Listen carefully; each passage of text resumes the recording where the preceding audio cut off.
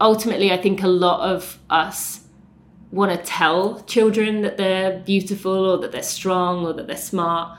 But the reality is they don't learn by hearing what you say. They learn by seeing what you do with yourself. Yeah, your first message in the book is like, you got to take care of yourself first and really believe that you are beautiful, that you take care of yourself, that you put yourself first. It's like putting your own face mask on or like oxygen mask on first.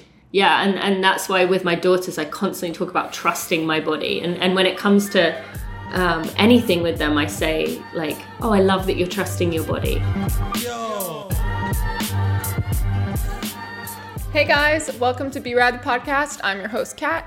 Hey, what's up? I'm Carson, and I produce the show. Woohoo! On this episode, we had Tina Muir, who's been a longtime acquaintance of mine. I started listening to her podcast around 2016 and has just seen it grow. I was super excited to have her on as a guest.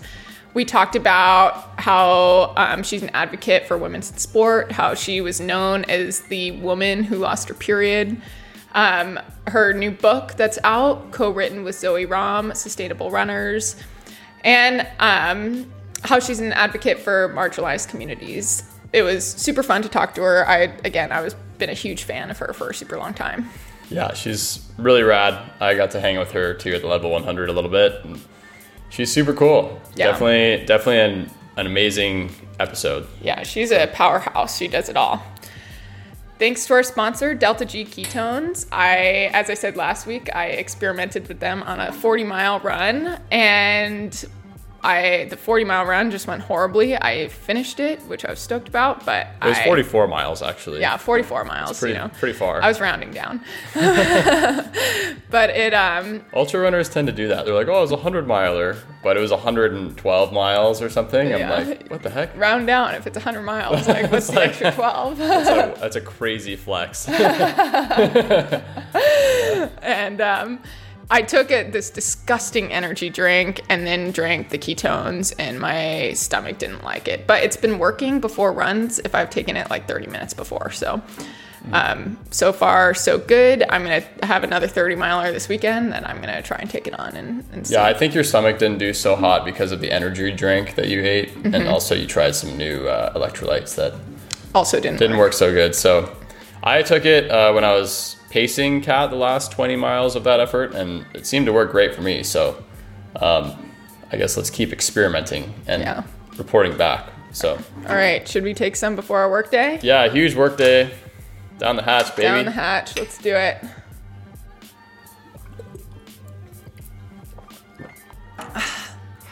The taste does not get easier, but the fact that we still take it lets you know that it's worth it and it works. It's good stuff. I mean, I don't think it tastes that bad. It's pretty intense, but... Yeah. The white one especially doesn't taste that bad.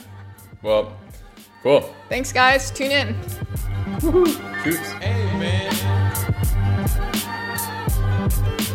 Cool. Well, welcome to Be Rad the podcast. I'm your host, Kat, and with me I have Tina Muir, which is so crazy because I started listening to your podcast maybe in like 2015. That's so funny. Back before I was running for real. I forget what it was, but it was Run to the Top which was by a company, Runners Connect. That's right. Yeah. So that's when I was teaching. I was had to run at like 4 a.m, and I did the same 4-mile loop over and over again right by the school, just in case something came up and I had to go to school, which happened all the time. I associate your voice with that 4-mile loop. Oh, that's amazing. Isn't that crazy? Yeah. And it's so cool. But a little bit more about you, elite marathoner, podcaster, author, activist. So you wear a lot of hats, and it seems to just keep growing. Yeah, I'm a glutton for punishment. I like to keep adding to my list of things I do. It's not enough to do all those. Probably add another one. It's a dangerous game. It's you know this. Yeah, when you're not restricted by the 9 to 5, it's things just open up, and it's like I call it stoke trap. It's you get so excited and you want to do everything, and all of a sudden you think you have this great flexible job, and then you're beholden to 15 obligations, all over the country. Yes, I actually was just, I watched a friend recently who, I watched basically him being pitched something by another friend, and then watching him say, okay, let me go and think about it. And I was like, wow. I know. Well done. Because that's not easy to do, because it's quite easy to just be like, yeah, sure, absolutely, I'll figure it out. And it's so funny because I'm very much still pursuing professional running goals. And, it's so interesting because a lot of these obligations really get in the way of the actual running. Yeah. And so it's, I just got an opportunity. I got texted by a manager. It was like, hey, can you go to Argentina next week for like a photo shoot? And I'm racing in February, and my gut instinct was like, obviously, and then it was a big deal to take a second and say no. It takes time. It is hard. Yeah. But anyway, I like to ask this question with all my guests because, I know who you are based on your podcast and based on following you for many years. But, you get a new perspective when, I get to hear how you see yourself to the community. So how do you see yourself to the community? Yeah, I think as you said a few minutes ago, it's forever evolving. I think I've had kind of some words that people have associated with me over the years. The first one, I think, being the girl who lost her period, which you knew about as well. And then it's shifted to me talking about sustainability in recent years. That's something that is a big passion of mine. But most of all, I like to think of myself as someone who helps people to see that you don't have to reach perfection. You don't have to be showing perfection or your version of it all the time. I really pride myself on being, my business is called Running for Real for a reason. Showing people that it's okay not to get everything right all the time, or to try something and fail, or to be vulnerable with yourself, and if you feel obligated to, with the world, or sharing whatever you want, and sharing those ups and downs. So I like to think that I am that maybe permission giver for a lot of people to not get everything right all the time. Yeah. And how did that happen? Because again, like, I have been following you for a long time, like way before you became the girl who lost her period, way before you, but I think before it was like the elite marathoner who loved desserts, which I was like, oh, that's me. Run fast, eat sugar. Yeah. And was there a moment where you were like, oh, things need to change, or was it just pretty gradual? Because in terms of my body, all of it, like it seemed to be, very much you. From my perspective, at first, you seemed to be very vulnerable, but then, the kind of, the illusion was kind of cracked when you openly talked about losing your period. Which I stopped. I was running D1 collegiately, and I actually stopped because I was, it was the same cycle of, I also was a late bloomer, so got, my period late and was going through everything kind of in college, and so I had no idea. And so was there a moment where you were like, oh, I need to change this, or was it pretty gradual?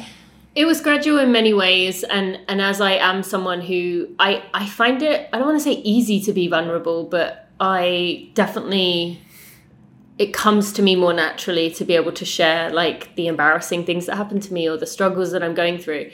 And there were many occasions during those, from my collegiate years on through the running as an elite marathoner, where I felt like I was lying to the world because, elite runners at that time were very much showing off an image of, I've got everything down. Don't show your weakness. Don't show that you had a bad day. Just make everyone else think this is easy for you. And so that didn't sit well with me, and particularly me kind of revolting against that, but yet still having a piece of me that I didn't share ate away at me. But over the years, I really it just started to gnaw away at me more and more that like, this is not good. This is not healthy. I noticed my behaviors changing. And then, you know, I think a key moment for me was my dad saying he could feel the bones in my back, and not saying it in a good way. It was very much like a concerned way of saying that. And that for me was a real like, okay, I've got to do something about this. But it took me a full year before I actually did. Yeah. So even that moment wasn't a quick one. I still had to get used to the idea of like showing that side of me when no one was talking about that piece of it, even though I knew a lot of runners were going through it. Yeah, that's so tough, especially, you know, it's definitely changing, which I think is really good, but it's not only there, it's like a competitive thing around food in elite running, or at least it was when I was running collegiately, but it's also, there's a lot of judgment around if someone is under eating. You know, I remember that people talk about it. And so it's like this two-sided coin where you almost can't win as a woman in that. And so of course it's like, it's really hard to change. I just want to touch on, you know, just for, I think this is valuable for people who might be going through it. What were some of those behaviors that you noticed that you were that were changing? Yeah, I mean, I think a big one is social situations. So I would, if I would maybe want to back out of a social situation where I thought they were going to have foods that I wasn't comfortable eating. Or I remember going to visit a family friend in Indiana, and she took me to this restaurant, and it had a buffet. And I remember looking around thinking, I'm not eating any of that, like very much judgmental. That is toxic food. I am not touching that. Yeah.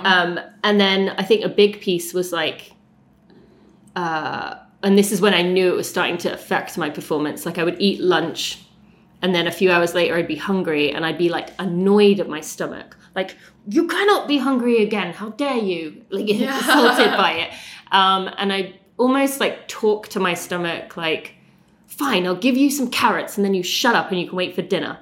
And things like that, like my body was hungry because it was hungry because it needed fuel, but I would make it wait. And so I think it was behaviors where I was choosing when to eat over what my body was asking for, which I think came out in the sugar. So at night I would be like binging on sugar because I hadn't eaten enough all day. Yeah. And so I always thought, I always leaned on, I have a sweet tooth. And I do like sweet things, like still now. But then it was like, I have to eat something sweet right now. Yeah. And that was the urgency of my body saying, help me. We need food. Yeah. Yeah. And then when you went through reintroducing good, healthy foods, did you seek out help for that? Either a nutritionist or a therapist, or did you just go through it? Not initially, actually. At first, I was very adamant that I did not have a problem with food. You know, I had spoken to various people over the years, and they had said, like, oh, you're eating enough. And, you know, we're all very good, if we want to be, of, you know, you get told to do a food log, and you're like, oh, well, I did eat all these things today. It may not be a typical day for me, but today I did technically eat all these things, so I'm not lying. But, like, I knew that I wasn't being completely truthful. And another behavior that I would do was like, I had to run 10 miles or more to be able to eat what I wanted. And that's obviously a red flag. And so I didn't at first, but then Nancy Clark, who's a well-known dietitian, reached out to me and was like, can I help you? Was this after you had talked about losing your period? Yes, this was after. This was a few months after, and I took, or maybe 6 weeks after. And it was only then that it dawned on me, like, oh, wow, all this time. Like, she would tell me to eat, like, she does what she called buckets of, like, I had to have 600 calories by this time, and then another 600 by this time. And I was aware by lunchtime I was eating 2 to 3 times what I had been eating before. Yeah. And so that really was like, oh, wow, yeah, I have not been doing this all along. And for a while I was ravenous. Like, I couldn't fill the hole. Like, I was just so hungry all the time. And then all of a sudden it just stopped. Yeah. Like my hunger went away. Not that like I didn't get hungry, but like just the hole was filled. Yes. Yeah, I totally. My body was like, okay, we're good. So I worked with her. And I was kind of talking to a therapist all along. I have a good friend who's a therapist, which helps. But the dietitian piece was critical for me. Yeah. What's some advice that you'd give to someone who's maybe starting that journey? You know, it's like, as you talked about, there's a lot of stages. It was like the first, like, admitting that you had the problem silently, quietly to yourself. And then it's a year later admitting that you need to do something about it. Yeah. And what would you tell someone who's maybe at the beginning of that? I would say be gentle with yourself. I think that is one thing I've noticed in common with most people who are working through this is we're very hard on ourselves. A lot of runners are in general, but particularly if you're that kind of perfectionistic person who wants to get everything right, who wants to, will take, I'm going to eat well for my running and then take it to an extreme. So with myself and other people I've spoken to, we tend to be very hard on ourselves, high standards, got to get it right, don't want to mess up. And so being gentle with yourself and understanding that probably comes from somewhere within you, and it's a protective mechanism in some form. So being gentle with yourself in that way. But I would say the step one is finding a registered dietitian. Yeah. Because they will help you with seeing what you are missing, what you need. And obviously, ideally, someone who works with runners.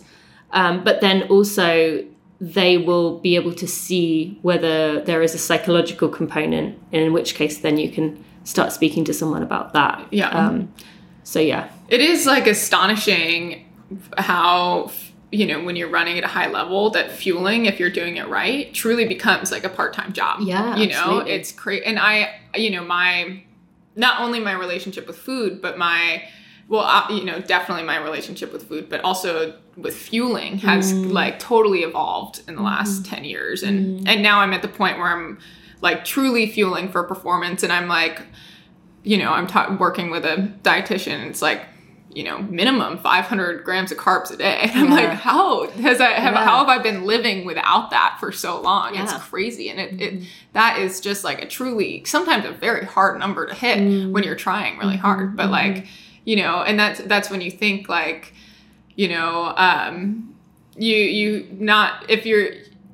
if you almost think you're under fueling, then you probably are. Yes. And there's a lot of elements to work in there. So it's one of those things that for me at least, I need help at every stage of trying to do it, Yeah.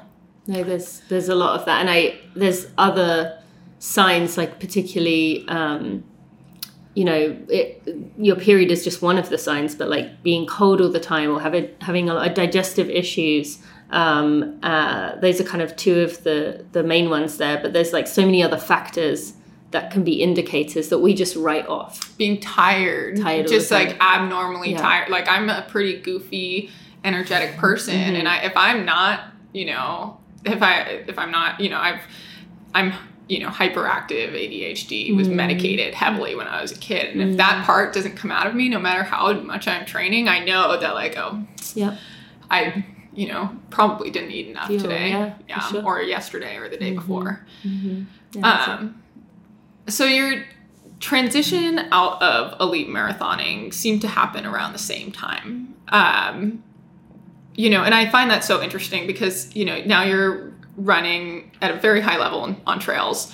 You're just kind of starting, but the marathon culture, this isn't a knock, but I think it's an evolution and maybe even a revolution, especially in the female space in marathoning, that like people are noticing that, sometimes in that there's so much weight on women who are elite runners.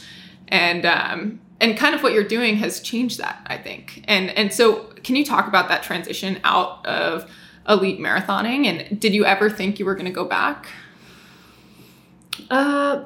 No. I mean, it was honestly only this year that I even started thinking about trying hard again. And I don't know if I was very fortunate, even though I had red S, didn't have a period for so long, wasn't fueling, I didn't really have many injuries. And actually I've had my worst injury ever this year of all years, running like less than half of what I did before. But I think I don't know if it was just I didn't get injured much, and so I just felt so burned out. And so no, I didn't want to go back there. And also it felt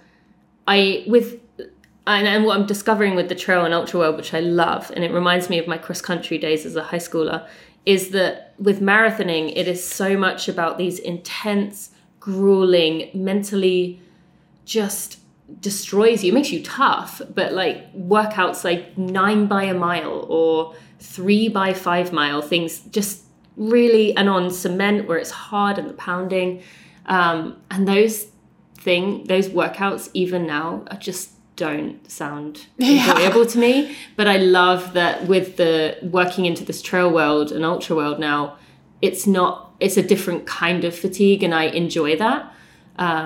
And so I haven't thought about going back to marathoning. And I do a lot of guiding for visually impaired runners or other runners in the community to give back, because that is my way of staying connected with that world, because I have no desire to go back there. And I do think, to be honest, part of that is a bit of a defense mechanism, because it's very vulnerable to go out in a marathon and say, well, I'm going to run my best, but my best today is going to be 30 minutes slower than it was before. Yeah. So can almost like hide behind the guiding in some ways that I'm not trying my hardest anyways. But yeah, it just burned me out in a way that I just couldn't even think about going back. And this year, as I said, is the first year I've actually considered even wanting to commit and try. Yeah. And so I guess we'll see. Yeah. You talked about, I like love what you said, that it's a defense mechanism, because I totally see that and understand it. And, but you also talked about how you're very good at being vulnerable. And I was wondering, even when you said that, does that apply to racing? And has it always applied to racing? Because it is very vulnerable to try your best at something, and unabashedly. And I almost think sometimes, or under fueling is a way of self-sabotage, so you don't, so you have like, maybe like, oh, I was maybe under fueled. Like, I know at least I've done that in races, at least during the race, I can't think of many occasions as a marathoner where I went for it and kind of redlined and hung on. There's maybe 2 or 3 that come to mind, but for the most part, I do feel like I always held back a little bit. I was always that person with the negative split who was passing a ton of people at the end. But again, you don't have, which feels good, but you don't have that vulnerability of knowing you gave everything out there. And actually, when I was at Javelina earlier this year, crewing Ryan Montgomery, he was saying, because he already had his golden ticket for Western States, he was like, I'm going to kind of go out there and go for it a bit. Like, with 20 miles to go, he was saying that. And I remember thinking like, wow, that is a very vulnerable place to be, to say, I'm going to put myself out there at 20 miles to go, because I don't think I ever did that. Yeah. I think I always held that level back. So even though I can be vulnerable in my voice, I don't know if I've ever really been vulnerable in that way you're referring to. Yeah. And as you transition to trails, I'm curious to hear, are you going to try hard? And do you think you'll apply that same vulnerability that we saw Ryan? I don't know. I think trail, definitely I have more opportunity to. I definitely didn't leave it all out there in my first trail race, but that was going from my longest race being a marathon to a 50 miles. So and you won, so you didn't need to. Yes, it went well. But the vulnerability wasn't needed there. I do want to try. I did feel a bit disheartened that I told you this earlier this year, that I ended up with a Haglund's deformity on my heel in that first attempt at even trying to train again. And so for a while I thought, I don't know if this is even going to happen. But I do think I would like to give it a go. With 2 young kids and the work that I do, I don't think realistically I'm going to be able to do what the top elite marathoners and elite ultra runners are doing. But I would love to go somewhere in the middle. Like, for me, get to 70 miles a week doing some specific long runs, not just haphazardly throwing them in there when I get the opportunity to. Yeah. But I guess we'll see, because it's all going to depend on how my body handles it. I'm 35, not 25 like I was before when I was running. So I don't know how this body is going to handle the intensity of increasing everything. So.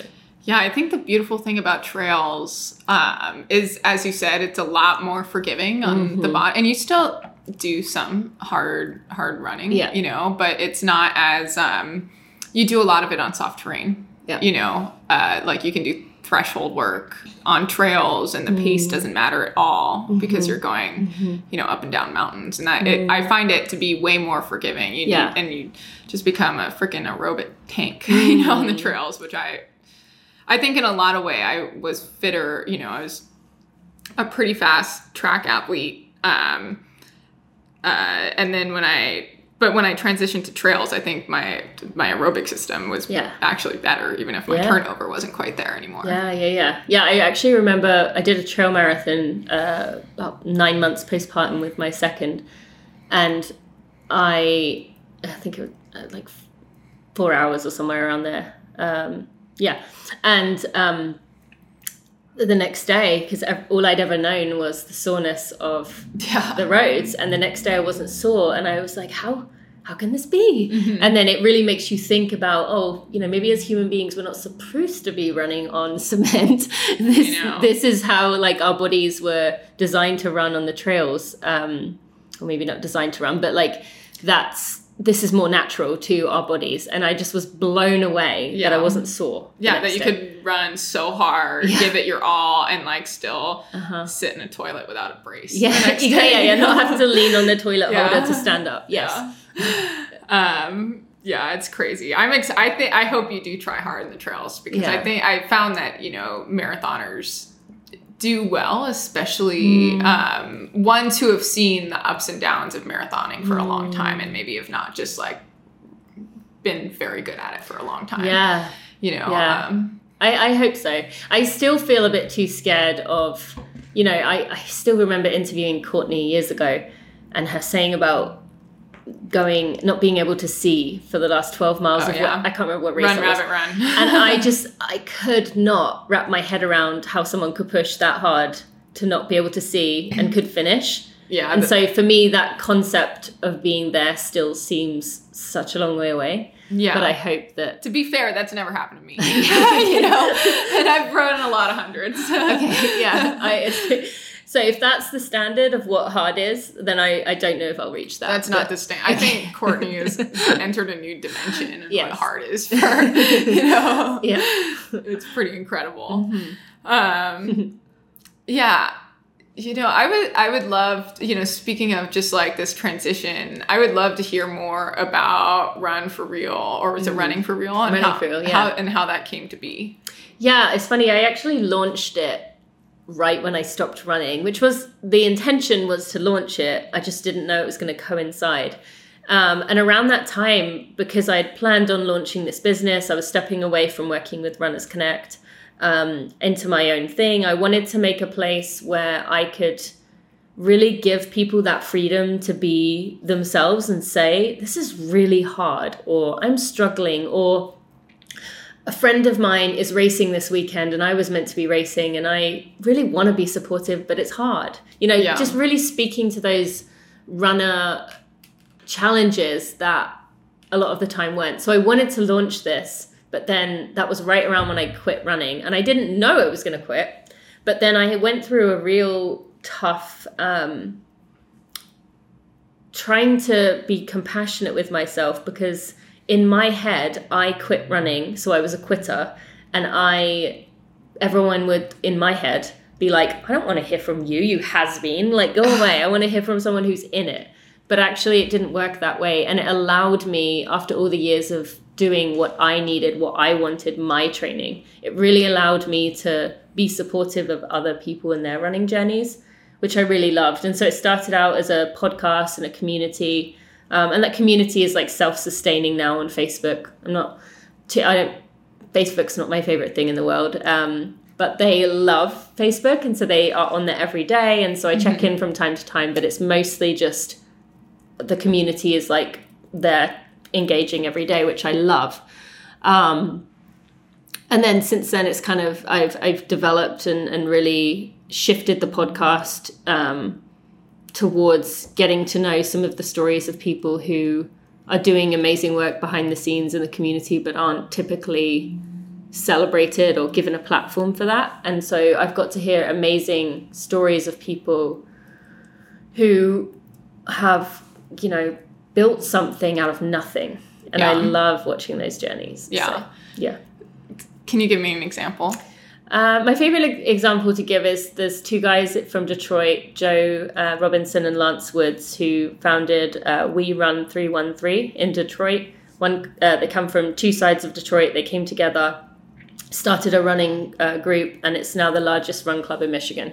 Wow. Which I think is just amazing. And, you know, they have changed the culture. You know, Detroit running culture is you know, running is very popular there now, and a lot of that is due to them. But they're not, you know, typically people that you see everywhere. So I really enjoy stories like this. Yeah. It's cool because it's like kind of mirrors what you've been trying to do, and it's happening on different scales all around the country. Yeah. You know, this is just out of curiosity, and I think a lot of people like to know the backside of companies like Run for Real, and because it's grown and now you have employees and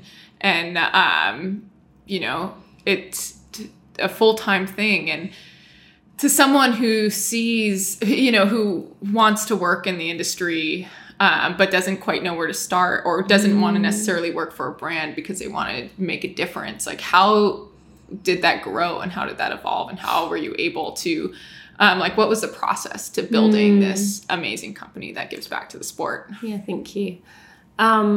I think a lot of the most common answer that I'm given on my podcast when I interview these people who have built something is they build what they wish they had either had as a role model for them when they were younger, or in an important period of their life in their growth.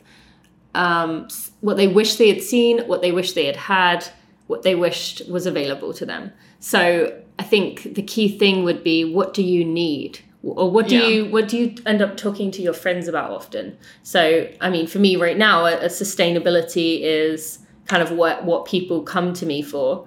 And a lot of that is because I had a lot of people asking me, what should I be doing? And so I thought, well, if people keep asking me these questions, then there's a curiosity there. And so I would say to someone to create something that is a passion to you that you have noticed is missing. And even if that seems like a very niche and, you know, there aren't many people who combine these, whatever intersection that is at, there's probably community out there if you've thought about it. And, you know, if not, you're building something that matters to you. And I would also say to be patient. There's so many examples of people who have started these groups or clubs or communities, and they're huge now. Yeah. But they'll talk about how they went 6 months and had 3 people show up who was their like sister and 2 friends. Yeah. You know, so you have to trust. Totally. Well, even in the podcast world, they'd like tell you don't even look at anything for a year. And like I'm a year in now, and it's finally starting to grow, you know, and it's easy to hear and listen to that advice, but hard to do when you're 6 months in and pouring a lot of resources into it, and time and energy and love. And then it's like, you're like, I thought this would be something, but it's only been 6 months, you know? So, and that's where the runner in us can come in handy, because we're used to kind of being in the grind and thinking, is this ever going to work out? Yeah. And trusting that like it will. Yeah. And it's hard. I think I've actually had many people I know who are prominent public figures who have tried to do something and it's not, you know, they maybe have a massive audience and they try something and it's still quite small. And they're thinking, but why? Why is this not translating? But it's the same for everyone. You've got to, if you keep doing it, keep showing up, and it's something that's a passion to you, people will be drawn to the energy that you are giving off around that. Not necessarily it's not necessarily about what you're doing. It's the way people like to be around someone who's giving off energy of loving what they're doing. Yeah, the passion is everything, and it's contagious. So people, and then also just building trust, building trust that you are passionate enough that it's going to be around, and that's pretty cool. Yeah. Well, congrats on the book launch, by the way. Thank you. Yeah. It's been exciting. I had no idea that you and Zoe were friends until until she told me about a year ago that you guys were writing a book together. How did that come to be? Yeah, Zoe is someone that many people had said to me over the years, you two should meet, you two would be best friends.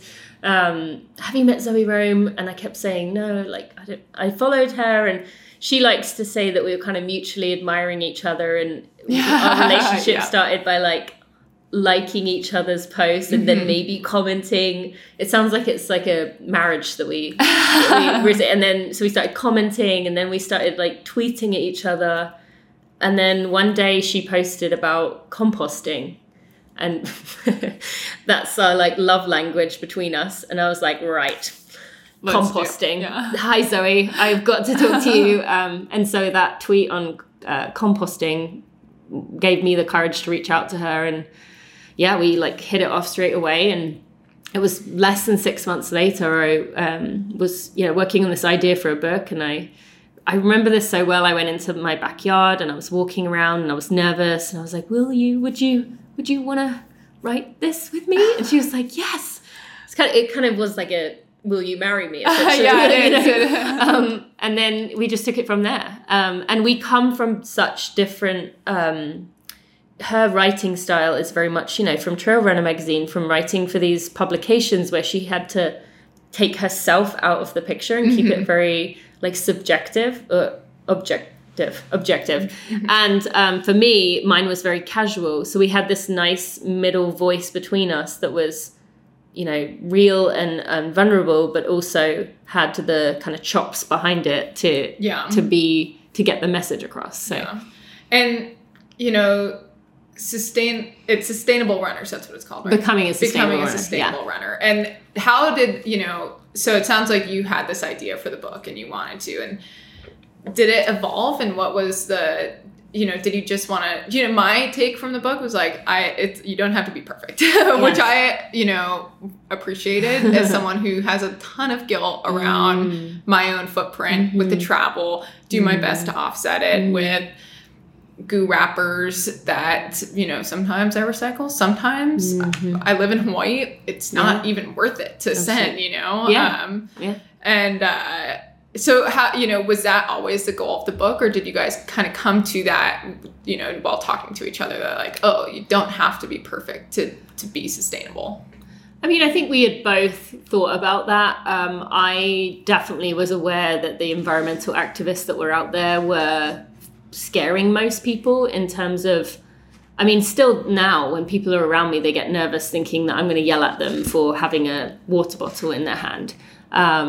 But the activists were very much portraying this message of, you need to be vegan, you need to never fly, you need to call up your senator and yell at them. And I had noticed that most people were putting their fingers in their ears and pretending that climate change is not a thing. And I recognized that there's no way we're going to be able to come together and change things if we're not getting that middle percentage of people who maybe aren't passionate about this. They're nervous, they have anxiety about it, they think about it and worry about it, but like you they have guilt. But where do I begin? And if you're being told where you begin is become a vegan and call up your senator, most people are gonna be like, I'm out. So I knew that we had to find a way to bring those people in.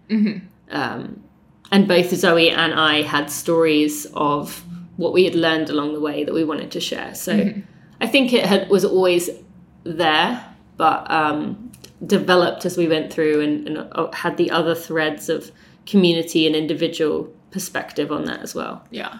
So what are maybe 3 things you'd say to someone that's trying to become a sustainable runner? Well, I would say that we broke the book into 3 parts.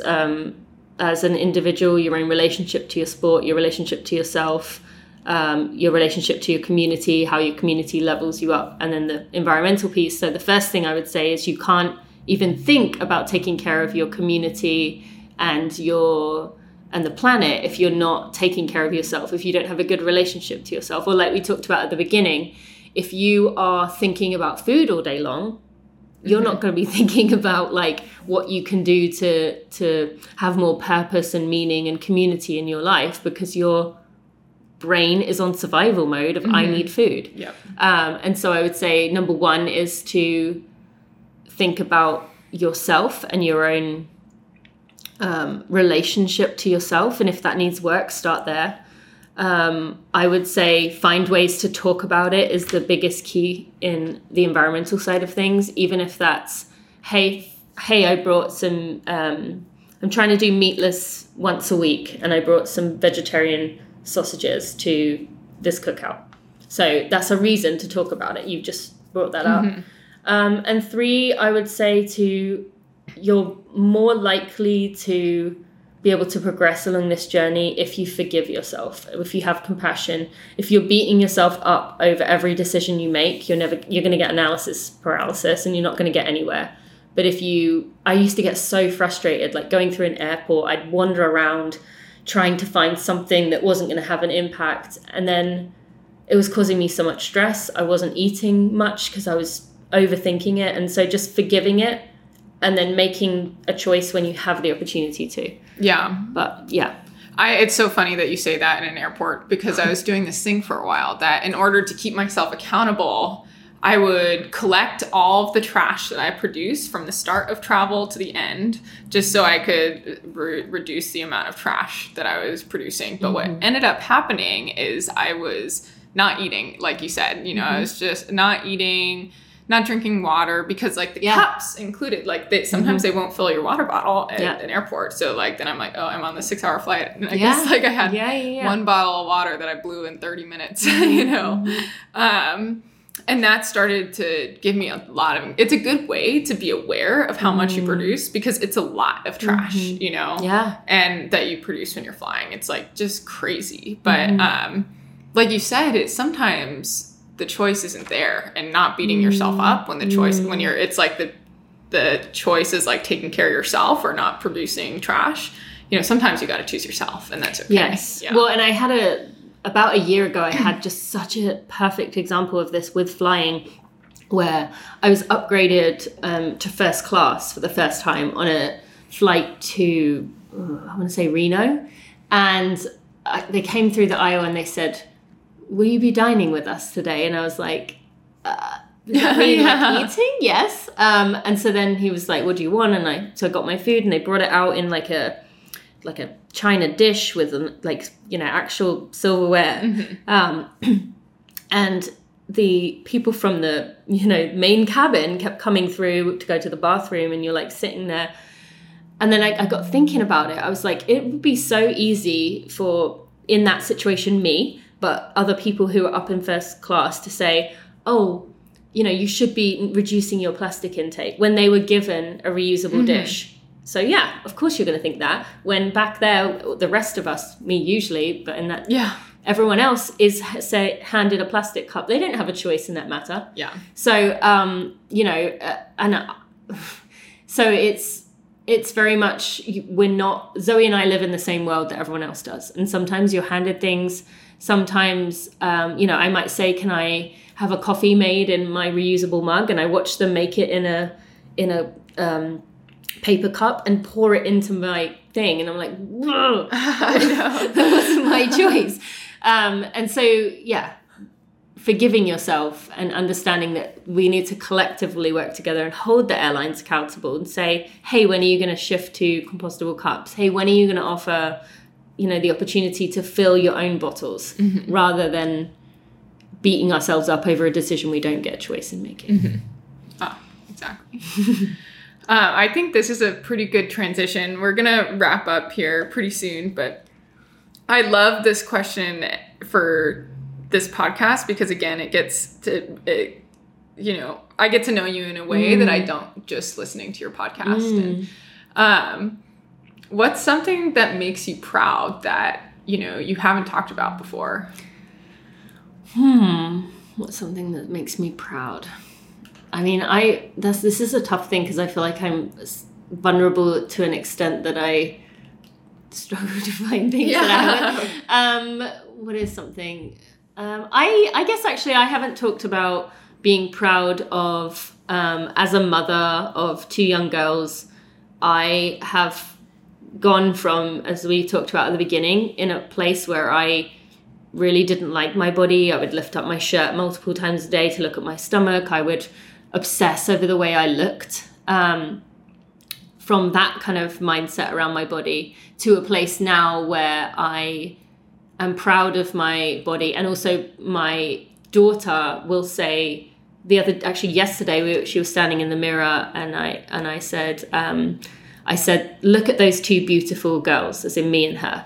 And I said, and she said, yeah, we are 2 beautiful girls. And so I'm proud that I have managed to not only overcome the relationship I had with myself, but then portray to my daughters a healthy way of looking at themselves. And they often say things like, I have a really cute video of my now 5-year-old being 2.5 and singing in the mirror, I just love me, I just love me. And she was like singing about the things that she loved about herself. And so I'm proud of that I've overcome that bad relationship and now managed to kind of break the cycle and portray a different message to my daughter. So incredible and so hard to do. And sometimes something that I wonder, I'm like, man, I really hope I do a good job at that. Yeah. What's something that you can tell to parents, especially mothers to daughters that, have struggled with body image in the past and want to make sure that they break their cycle with their daughters?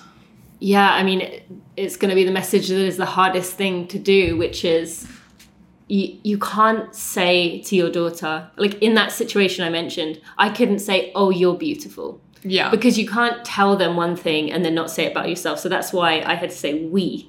And I really would say, even if it feels forced at first, trying to show them that you are proud of your body, even if you have to pick on areas that maybe have some areas of yourself that you're not comfortable with. But you might say, wow, my arms are so strong they can carry groceries in. Even if you take it down to a basic level of life tasks. My arms are so strong for carrying these. Mm-hmm. Or like, I love that I can give good hugs or something like that. Because ultimately, I think a lot of us want to tell children that they're beautiful or that they're strong or that they're smart. But the reality is they don't learn by hearing what you say. They learn by seeing what you do with yourself. Yeah. And so even if you feel forced to say those things about yourself, doing it, because that is how they're going to learn different. It goes back to that same message that, your first message in the book is like, you got to take care of yourself first and really believe that even if you're, talking the talk before you walk the walk, you know, that you are beautiful, that you take care of yourself, that you put yourself first. It's like putting your own face mask on or like oxygen mask on first. Yeah, and that's why with my daughters, I constantly talk about trusting my body. And when it comes to anything with them, I say like, oh, I love that you're trusting your body. And like actually yesterday walking my daughter to school, she said something like, sometimes it feels like my foot has pricks in it in the morning. And I realized what she was saying was her feet gets a bit numb in the cold. Yeah. But like she knows her body well enough to understand that the pricks, as she was saying, was her body telling her something. And she recognized that. That's amazing. She's 5? She's 5. Wow. You've done a good job. Thanks. She's also very, she just is a very introspective person. So I don't think I've done all the work there, but yeah. Yeah, that's so cool. And she's the oldest? Yeah, she's the oldest. And then your younger one is 2? Is 3. 3. Wow. Amazing. Yeah. Cool. Well, thank you so much for having you on, or for coming on my podcast. It's so cool to have you here after listening to you for so long. No, I appreciate all that you have done in the space, and likewise, we communicated via email a few years ago after you had reached out to me many years ago, and I was so like, wow, that was Kat that was reaching out to me all those years ago.